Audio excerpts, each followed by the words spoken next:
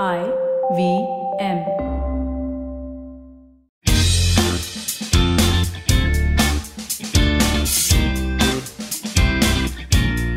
We've told you about several shortages around the world. However, there's already an excess of vaccinations in India. Yes, you heard that right. Vaccines, one would think, would be in high demand with the emergence of the Delta and the Omicron variations. Not in India, or Nigeria at least. Nobody saw this coming. Even Adar Poonawalla, for that matter. Serum Institute of India currently has no new government orders, but it does have a stockpile of 500 million Covishield dosages that will expire in 9 months. Although the Indian government is the company's primary customer, the stock may be exported to countries in need. At the moment, Poonawalla's company produces 250 million to 275 million doses every month. But as a result of the stockpile, Serum Institute of India has sought to cut Covishield vaccine manufacturing by 50%.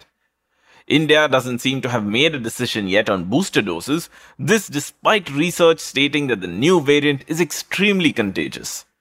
Other countries such as the US, Germany and the UK have started administering booster shots. The likes of Pfizer have said that the booster can effectively deal with the new variant. But the Indian government is still deliberating. The push seems to be vaccinate the country's population before moving to boosters. But this means that the 50% of India's adult population that has received 2 jabs will see their immunity fall. With fresh waves of the virus causing lockdowns in large parts of Central Europe, this is a strange decision. Meanwhile, in Nigeria, 1 million COVID-19 vaccine shots have expired. According to the World Health Organization, only about 4% of adults in Nigeria, Africa's most populated nation with more than 200 million people, are completely vaccinated. Worrying times. For the next few minutes, you're going to know a little more than you did yesterday from the world of technology, business, policy, and anything that gives you goosebumps. I am Chinmay Bhogle, and here is the main story for December 9th, 2021.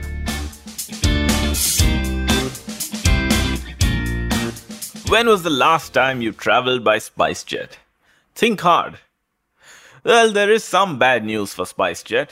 It only has 2 options: face liquidation or pay out all outstanding debts in 2 weeks. In a case filed by a Swiss stock corporation, Credit Suisse AG, SpiceJet owes around $24 million.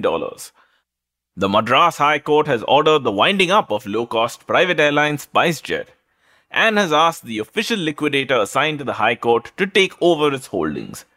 Despite ordering the airline's closure, Justice R. Subramaniam postponed his decision for 3 weeks, provided SpiceJet deposits $5 million in the next 2 weeks, an Indian Express report said. SpiceJet's operations won't come to a halt immediately. However, this is their last chance to save the company. The airline claims that it would take the appropriate measures and begin the payment process as soon as possible. Within the next 2 weeks, the company also intends to file an appeal with the jurisdiction. And the fact that the airlines had just reached a settlement with Boeing over similar issues. It is a big deal. SpiceJet's market valuation is at $550 million and an operational profit of $23 million in FY21. All this debt has had a negative impact on SpiceJet's market share. The carrier has dropped from 2nd to 4th place, trailing Air India and Vistara. But SpiceJet isn't the only one with debt issues. India's very own Air India too has debts to be paid soon. The Tata takeover should turn that around soon.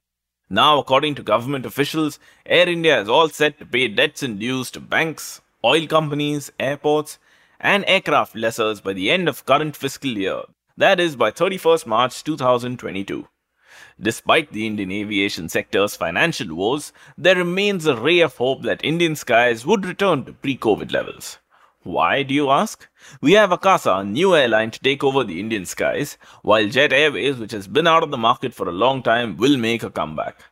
Meanwhile, Air India, the formerly government-owned airline, aims at becoming a strong competition after it's taken over by Indian conglomerate Tata Sons, and perhaps at some point, return to profitability.